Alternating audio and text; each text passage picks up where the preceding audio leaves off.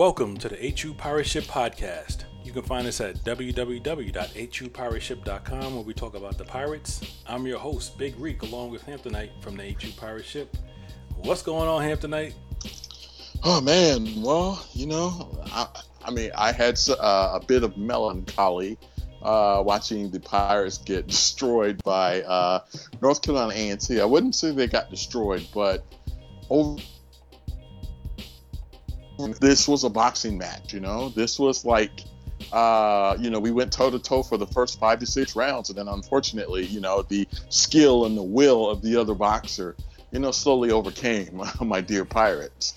Yes, and slowly. I was a little bit slowly, and then it just, of course, our team's defense just could not just could not contain Tariq Cohen. And like a boxer, he put us on the ropes too many times, and he just gave us a lot too many shots. And unfortunately, we do have a wide arsenal of weapons to counter with them, but we could not give him a knockout blow in the red zone. So unfortunately, we took too many shots and lost. Yeah, and that's true. Even though it was expected, I did think we had a really good chance to win, but unfortunately, the key pivotal factor was J.J. Williamson. All right, we're gonna try and take it easy on the young brother, because we do appreciate his efforts. Thank you. Thank you for getting our AP up, son. Yes, thank you. Yeah, we're gonna take it easy on him. He's a Hamptonian through and through. And you're getting your masters. No doubt. So those are all good things. Thank you, young brother. Yes. But yes, there are some issues there, and we'll go through them. No doubt. And I gotta say thank you for calming me down after that game Thursday night. I watched that, and it was a sight. I'll put it that way. So yeah, I would be mad too if I drove all the way to Greensboro and watched that debacle. Yes. It was worse in person, actually. Yes. Yeah. So yeah, on this week's show, we're going to review, of course, the loss to A&T. We'll look at the MEAC scoreboard. Things are getting pretty interesting in the MEAC. And we'll update the MEAC standings as well, and then we'll look ahead to Delaware State. So this week, so first we'll start off, of course, with the 31-9 loss to North Carolina A&T, nationally televised game on ESPNU. It was a pretty competitive. Well, I don't want to say competitive. It was an evenly played game in the first half.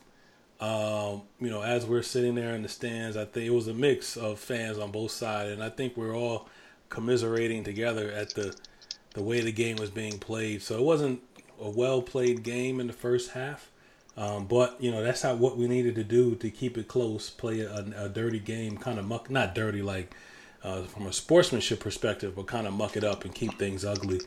And we were able to do that in the first half. They took a 10-3 lead into halftime. And then, like Hamptonite said, the second half, the floodgates just opened up, and Tariq Cohen just went wild. So we'll get into that like we do every week, the good, the bad, and the ugly, and try and break this game out and find some nuggets, some things we can look at as the team moves forward. So, yeah, man, the good. Rayshawn Proctor. 12 catches, 188 yards. He looked pretty impressive. Shaquem Alonzo, he has 6 catches for 94 yards. I mean, he's getting a lot better just as a route runner and an all-around wide receiver. And the good, I guess if you want to call a partial victory, some sort of a moral victory, the first half defense limited A&T to 158 yards. So the defense did their job.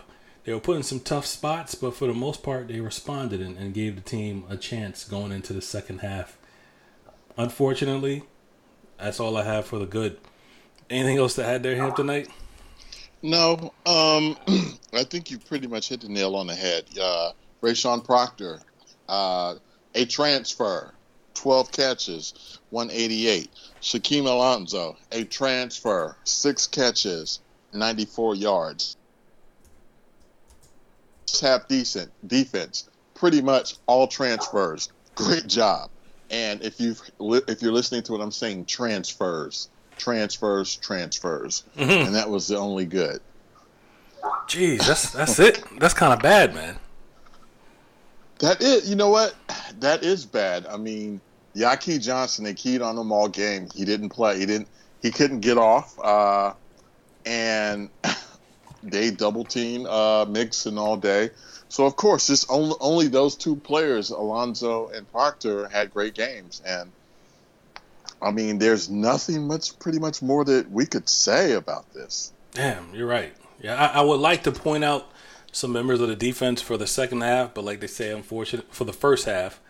But unfortunately, it is a 60-minute game, not a 30-minute game. But the defensive line played well in the first half and got a lot of penetration. I think there was number 97. I mean, he was all over the place. Number 98. 98. And you know what? Number 98 and number 92. Those two guys played exceptional. And, of course, we could say 53 with Obasui. Mm-hmm. They kept Tariq. And if you notice, they pinched together when they tried to send Tariq on those off-tackle plays, because they knew if they started doing those jet sweeps, they would have trouble because there were corners on the outside were just as athletic to get them. Same with Devin Van Dyke. Now, I mean, but eventually, though, our defense got tired, because our offense, even though we are a 20-20 team, we can move the ball well between the 20-yard lines. But the problem is we could not convert those scores.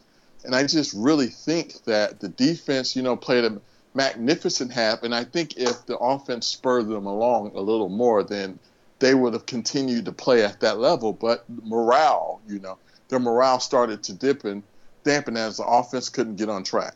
Yep, exactly. And we'll talk about one of the plays where it was the turning point in the game, and it just switched the whole morale. And you could tell everybody was dejected after that play. So, yeah, we'll jump into that, the bad. So we'll spend some time here.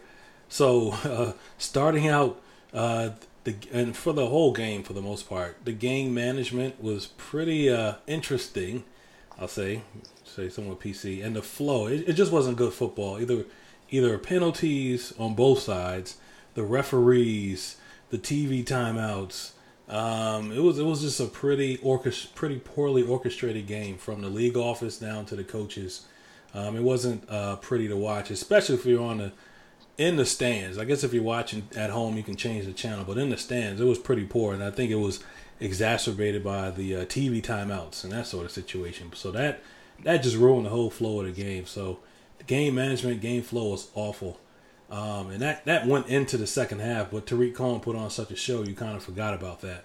But I think both sets of fans were lamenting the management of the game by all parties. What's worse than that, the Pirates were 1 for 5 in the red zone. Let's go through those misses in the red zone. The first quarter, there was a turnover and downs in the first quarter. They had a blocked field goal in the first quarter. That could have been 10 points right there. The third quarter, the team got another fire and brimstone or some sort of coaching up at halftime. Team went from 20 down to close to the other 20. 11 play, 58-yard drive, and then another interception. And that was a turning point of the game. I think everybody just said, it ain't happening tonight. And the game just went downhill from there. But that third quarter interception to open the third quarter, it was a long drive too. That just, I think, ruined the game right there. And in the fourth quarter, there was another turnover on downs. So that's 4 wasted opportunities in the other opponent's red zone. So that was probably the worst aspect of the entire game. Hampton, anything to add about those red zone misses? Well, first, I do think that it was a very terrible red zone opportunity when we were on A&T's 1-yard line, and you see A&T stacking their huge defensive line on the line. They had at least 4 down linemen, and I don't think any of those guys were below 290 pounds. This is probably one of the best defensive lines in the MEAC. Oh, not even close. Not even close. Yeah, not even close. I mean, this is probably best. I mean, this is the best defensive line in HBCU football. And you decide to run at them with either Yaki Johnson and then you put Eric Carter on the edge, like on a toss play. Eric Carter is a power running back, And his game is not to outrun you, it's to run through you. And you put him out on the edge. That was just poor coaching. And it just makes me question, I guess, what are the red zone packages? And I just think that play could have been a lot better. I would have just tossed Yaki out there and just say outrun everybody. Or, and Eric Carter's not going to run up into that line, because our line, just could not. It could not move those guys, especially in short yardage situations. That was just a terrible problem. And my thing is with quarterbacks, right? And I think I heard, I think it was Steve Young. He said this about quarterbacks in the NFL. He says certain quarterbacks, Greg Lombardi, he said this. He said Matthew Stafford is a great 20-20 quarterback. He can move the ball in the 20-20s, just like Alex Smith. But when it comes to red zone scoring, this is where you get paid the big money, because it takes arm strength and accuracy and skills.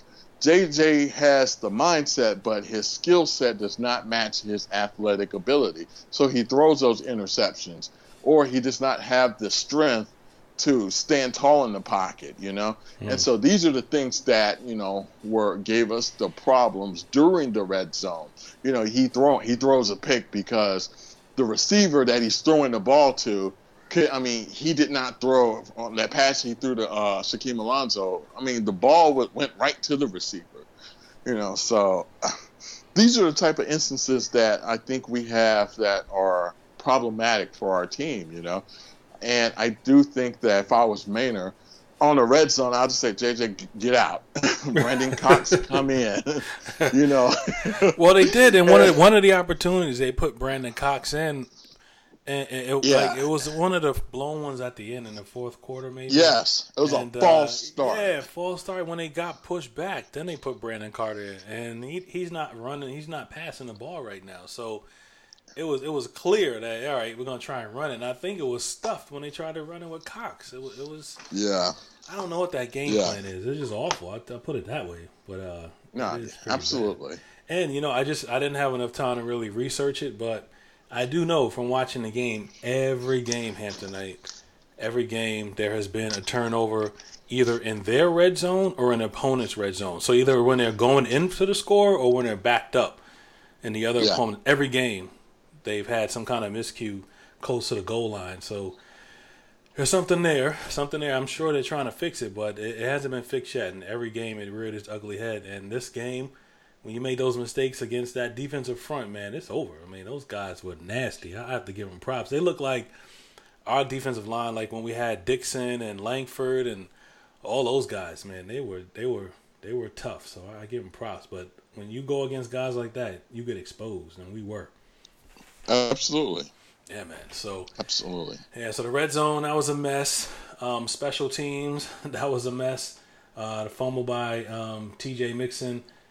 Gave A&T the ball on the 3-yard line in the first quarter. Actually, that happened before I even sat in my seat, man. So I didn't even see that one. But A&T scored on that, and that they took the lead and got the momentum early. And also there was a blocked field goal attempt, and that kick was awful. It never even had a chance. It might have hit somebody in the back of the helmet. That's how poor that was. So the special teams of course, again, when you play a better team, those things get exposed. So special teams was another blunder. I told you guys, this is a lengthy, man, so we're not even halfway there. Offensive balance. So I've been advocating for less balance, actually. And I know Maynard likes to say 50-50 as far as the run and the pass, but we cannot be a pass-heavy team. I know A&T is tough, but maybe you just play it slow. Play it close and then see what happens towards the end. But JJ offense had 55 passes this week, 32 run attempts. That's just not going to work. So there was no balance, and you put the game into JJ's hands, and that's not really what he's cut out for. He's more of a defense, a game manager. The defense was playing well, and I think you can give him a chance by running the ball. Even if you can get down to 3rd and 5, that's better than 3rd and 10. It was poor balance, man. Anything else about the balance in that run pass? I mean, I think it should be heavier run than pass, and I think we'll see that. Hopefully, we'll see that. Well, I would say that run pass is we should have ran the ball more, but of course, A&T's front seven is they're mammoth, you know, and they put I guess a dent into our game plan. But this is a thing though that I think that the stats don't pick out. Connell Manor loves to run those screen passes where Yaki will run out into the flat, and it's basically a glorified toss. Yeah. But JJ just throws it overhand, and those count as pass plays, but in actuality, they are run plays. Mm-hmm. So I do think that we do have a lot of those type of plays. And if you notice, there were a lot of like those little screen plays, screen passes, shovel passes.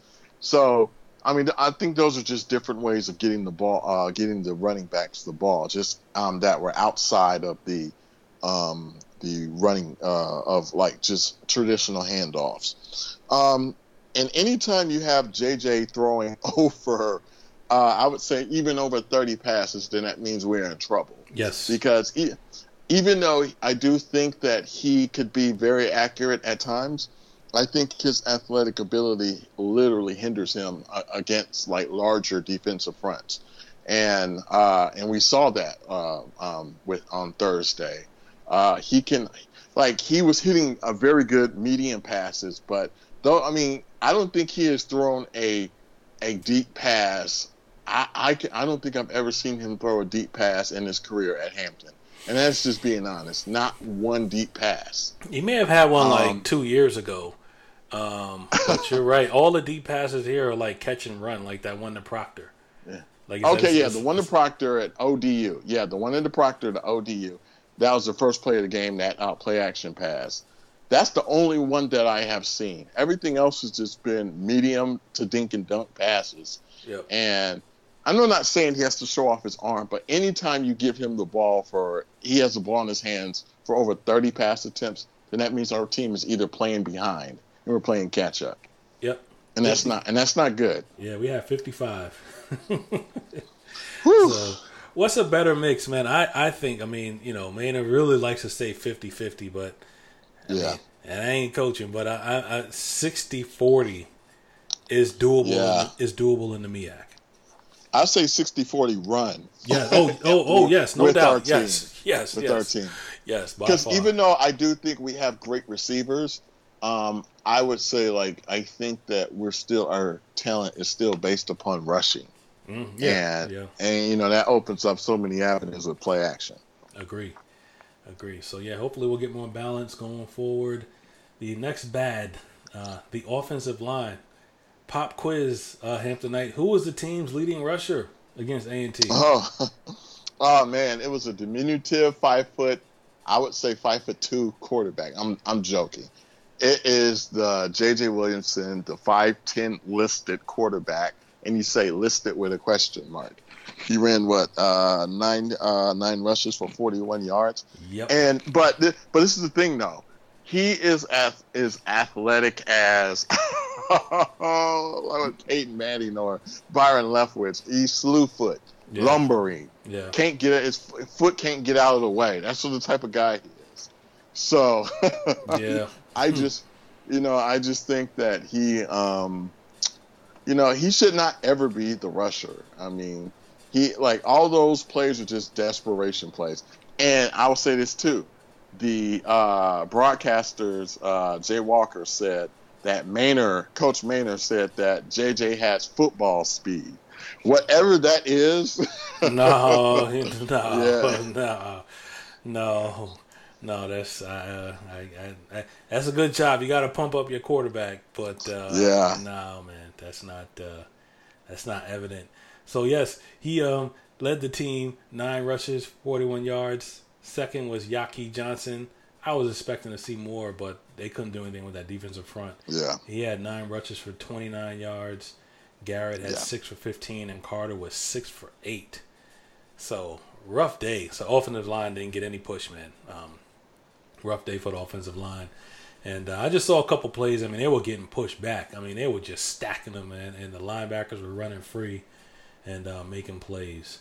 The next bad, the defense made Tariq Cohen look like Barry Sanders in the second half. So, I mean, you look at some of those runs, like the highlight run, they were literally like Barry Sanders. You're like running from one hash to the next half, back to the next hash, and then off for 60 yards or 90, whatever it is. But he had 203 of his 256 yards and 3 touchdowns. No, 203 yards and 3 touchdowns in the second half. And they were all nice runs, too. None of them were ordinary, vanilla, mundane runs. They were all like, damn, that was nice. Who's that? Like, I mean, that kid is nice, man. But the defense, they kind of, yeah. I'm sure the defense, you're embarrassed by that, but I mean, the performance was impressive. But the defense got to hold them. And I think that was the most for his career. So they dropped the ball on that in the second half. Any thoughts on that performance by Cohen, man? I mean, that was impressive. No, what we just saw is probably one of the best players ever to come out of the MEAC. You know? I mean, and we're talking about guys that are, I mean, we're talking about going up against the Jackie Slaters, the Art Shells, the Mel Blunts, these guys. And, I mean, I think that he probably, if he ever gets drafted, I mean, I'm sure he would. He'd probably be like a mid-round pick, based upon his height. But this kid is phenomenal. Mm-hmm. I don't care. And I don't care. The ESPN broadcaster said they saw, I think, 2/3 of the NFL scouts at this game. And I know they were salivating, even though the competition is not even up to snuff. But football is football, and this kid can play it. Yep. And I think that any coach with the brain will take this kid and figure out a way to give him the ball.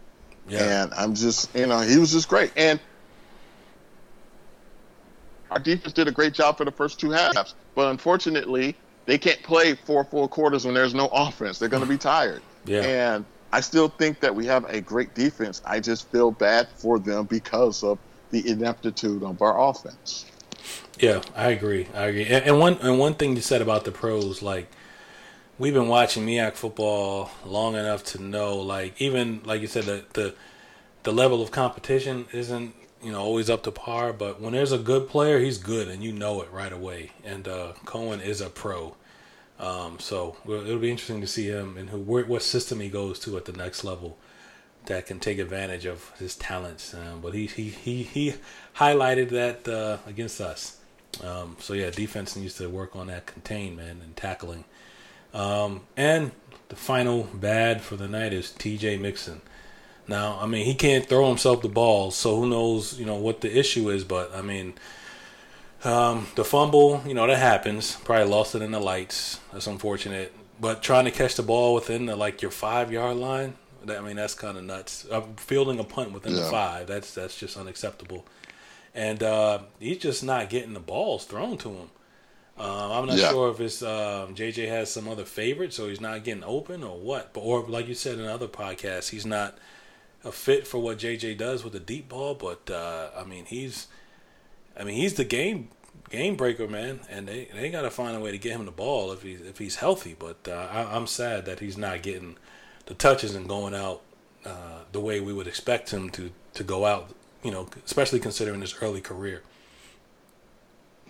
Yeah, and I agree 100% with you, and it's sad to see this because if you've watched, of course, he was a preseason All MEAC player, and he was if you looked on a few draft boards, he was there. Mm-hmm. I mean, he was looked at as a potential, undrafted free agent or a late sleeper round pick, and unfortunately, we don't have David Watford who saw the potential in him. It's not that I don't think that that JJ doesn't look to him as an option. I just think that JJ just does not have the ability to get off his first read and look to his second read, or go look at JJ as his first read, go to a second read, and go back to JJ. I just don't. He just does not have that level of ability to do that, and I think that that's how TJ Mixon's game has suffered.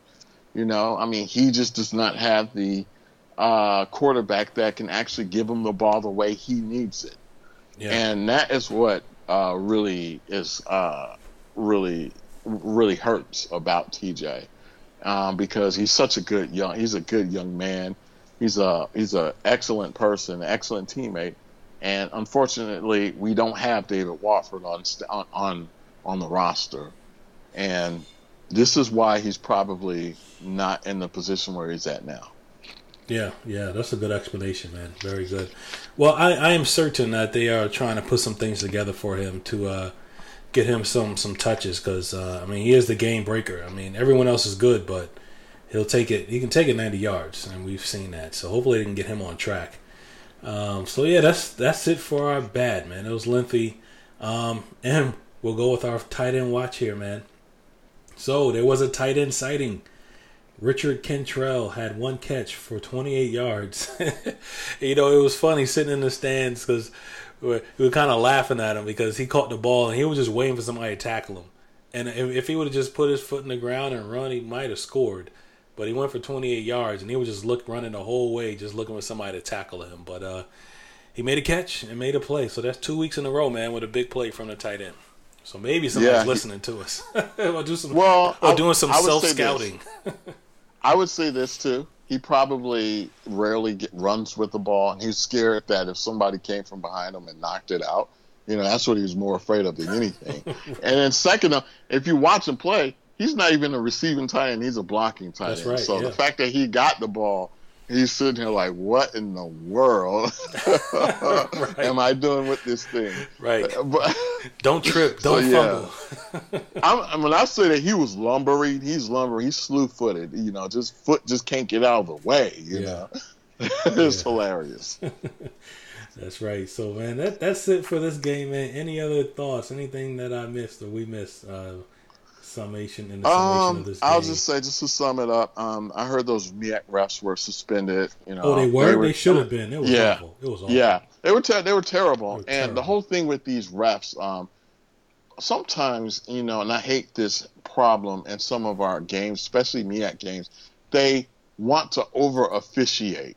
Stop over officiating. Just let the kids play. I'm not saying that if a guy is holding or doing something outrageous. But if a person is holding, like let's say if you if you return a kickoff and the kick returner is on the 5-yard about to go in and score, and somebody is holding a player on the 50-yard line, don't penalize them because the kid cannot, because the person is not affecting the play. And I think that this is the type of issue that we are seeing with the MEAC refs, Like, stop having conferences for 5 to 10 minutes.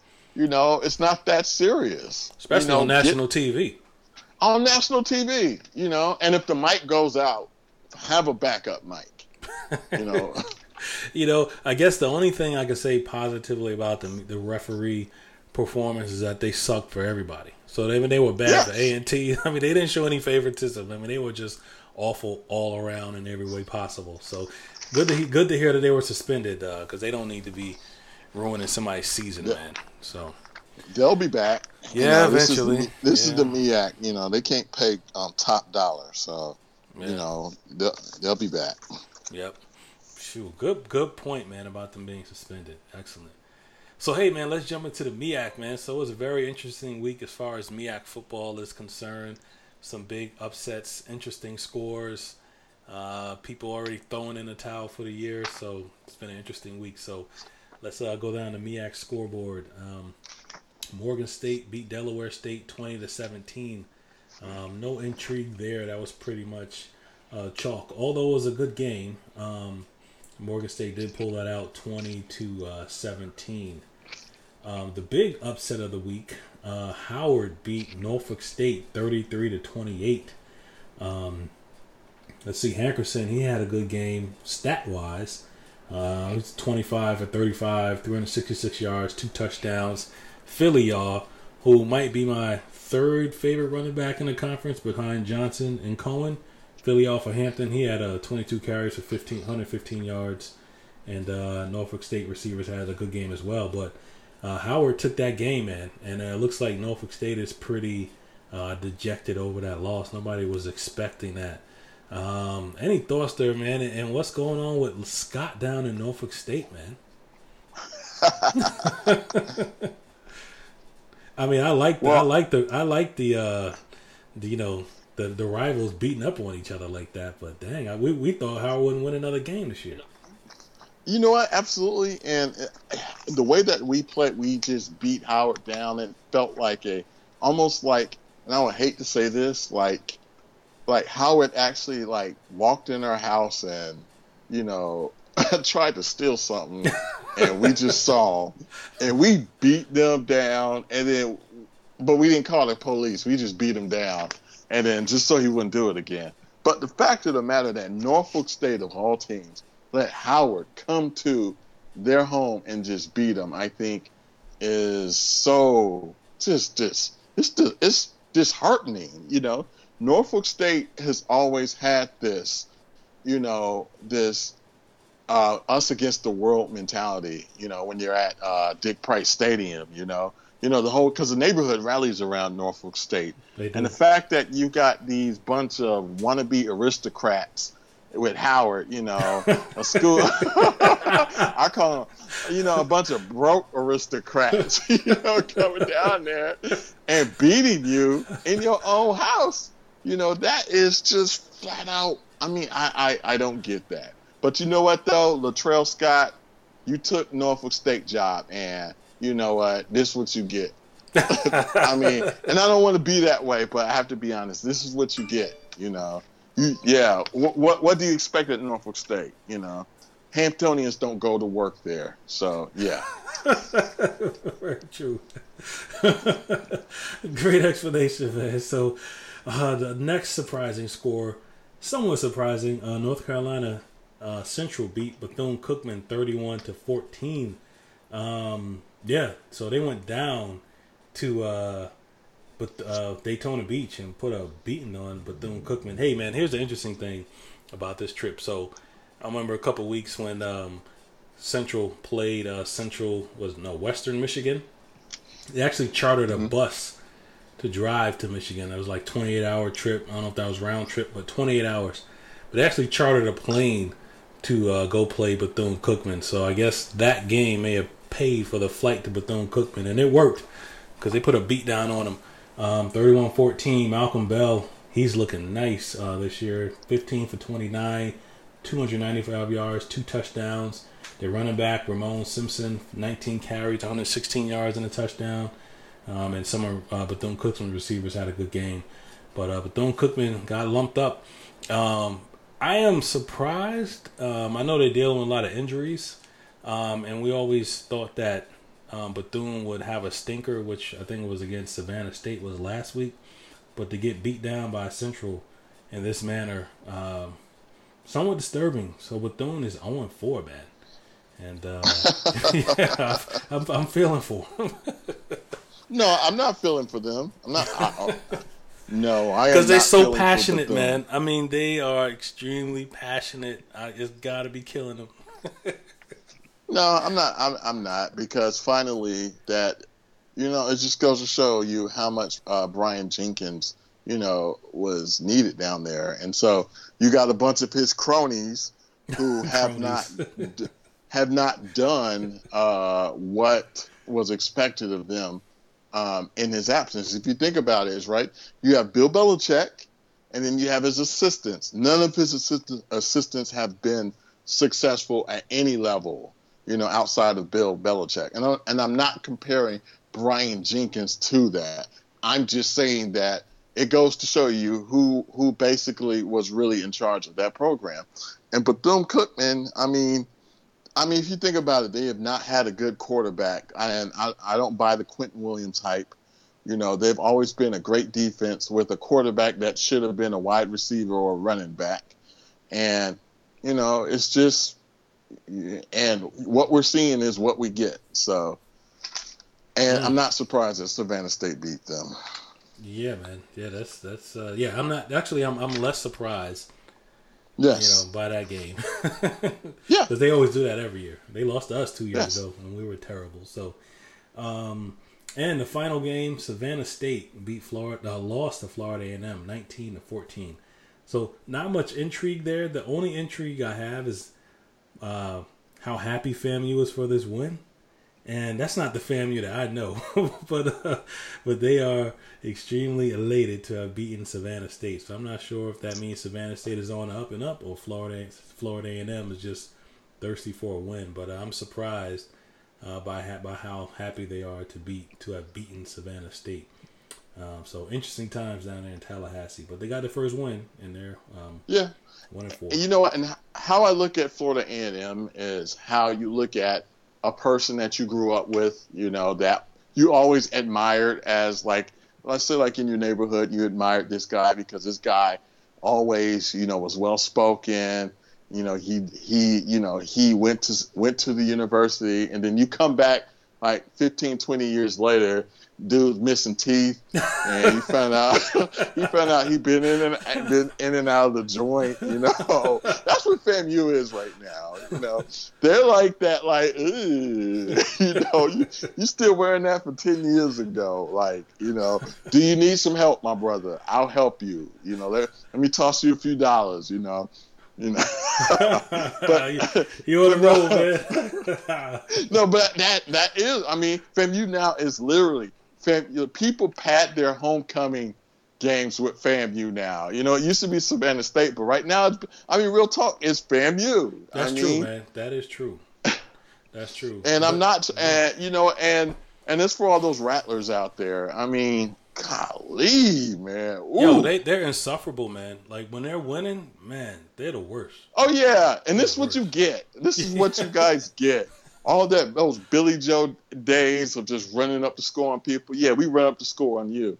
And your program is still in shambles. All those APR sanctions and all that stuff, yeah.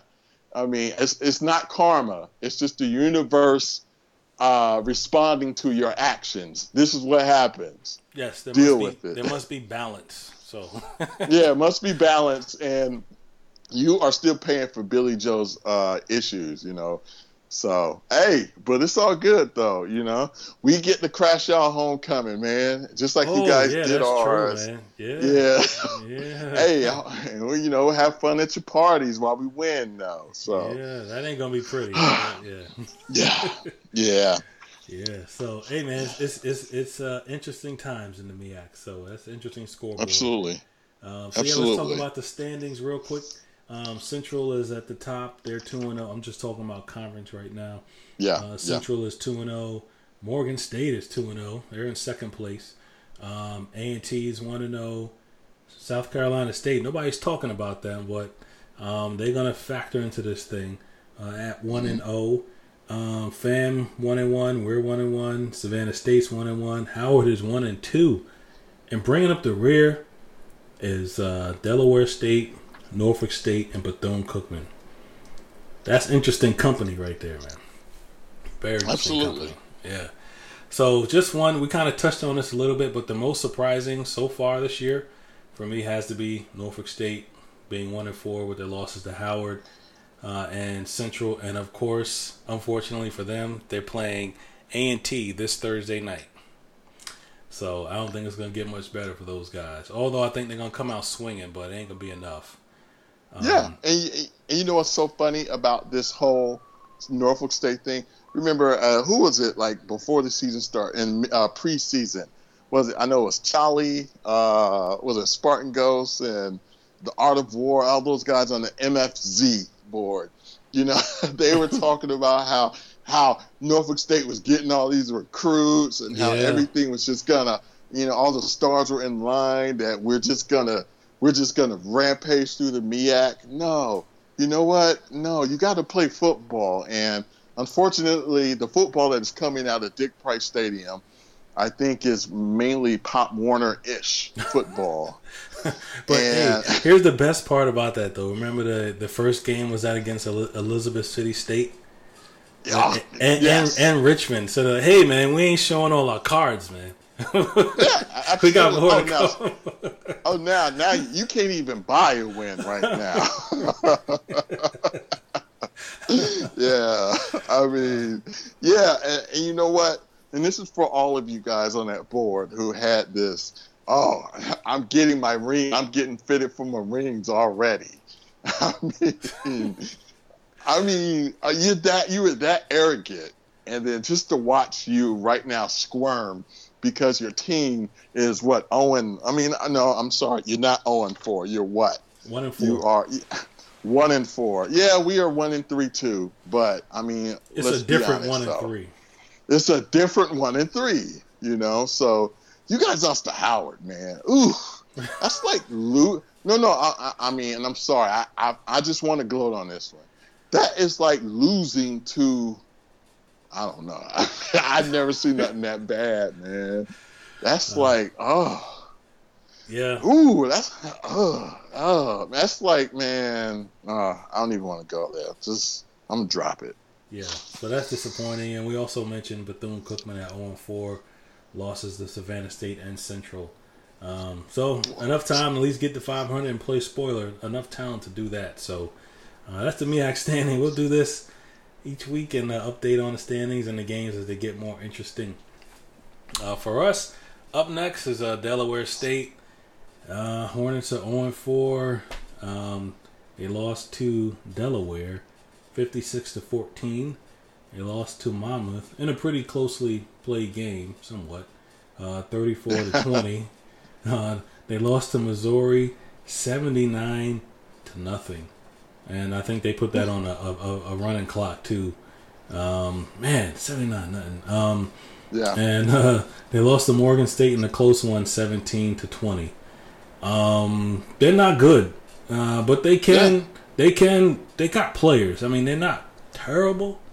So if you really take them lightly and don't do what you're supposed to do, you will lose or they will scare you. So it's not a cakewalk. You can now hear their stats, man. Now you can kind of throw the Missouri game out, but even with that, it's still kind of paltry. Their offense averages 100 yards passing and 100 yards rushing per game. And the defense gives up more than double that per game. So, they're just not good. Hampton wins this game if they have more runs than passes. No turnovers, and just play the percentages. Like, I know Maynard wants to show how smart he is, likes to take chances. He's a smart dude. But just play the percentages. Play the way it's in the textbook. And you win. Like, no 4th and 5 and you go for it from the 45. Just play the percentages, play easy football, and you'll get a victory here.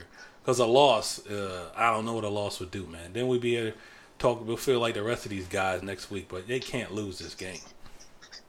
Oh, no. I will say this. If they do lose this game, heads are going to roll. And then I will say the guillotine will be warmed up. But I'm going to be honest. I have not looked at any of Delaware State's roster because I am not interested in it. They're getting better. Yeah, and I mean, to Stevie T, and it's no disrespect, but I'm not paying attention to this game. I'm going to watch it because I know they have a free YouTube broadcast free, up there. Mm-hmm. It's free, and that's the one thing that I do appreciate about Dover, Delaware. But I mean, Hampton wins if JJ is not quarterbacking or if JJ is handling the ball off, and JJ only passes less than 15 passes a game. That's how Hampton wins. Yeah, you're right. Or if the defense or the special team at least converts turnover into a touchdown. That's how Hampton wins. But Hampton is not winning if they're tossing over 15 passes. Yeah, we don't need that, man. I mean, just take the air out of the ball. In this game, there's no reason why 2 running backs can't have 100 yards. Absolutely. No. And I hope that we will see more of, other players in this, other quarterbacks on this roster, because we kind of know what we're getting with J.J. Williamson, a limited quarterback with very limited athletic ability. Let's see what Brandon Cox could do. I mean, he is a runner. We haven't really seen him pass the ball as much. He might not know the playbook. But hell, this is Delaware State. This is a good enough opponent where we can pretty much open up the playbook a little bit just to see how this kid can play. That's all. Yeah, good point. Let's hope for that. Yeah. So that's pretty much it, man, for the podcast. Great show. We'll be back next week to break down the results of Delaware State. And go Pirates. Go Pirates.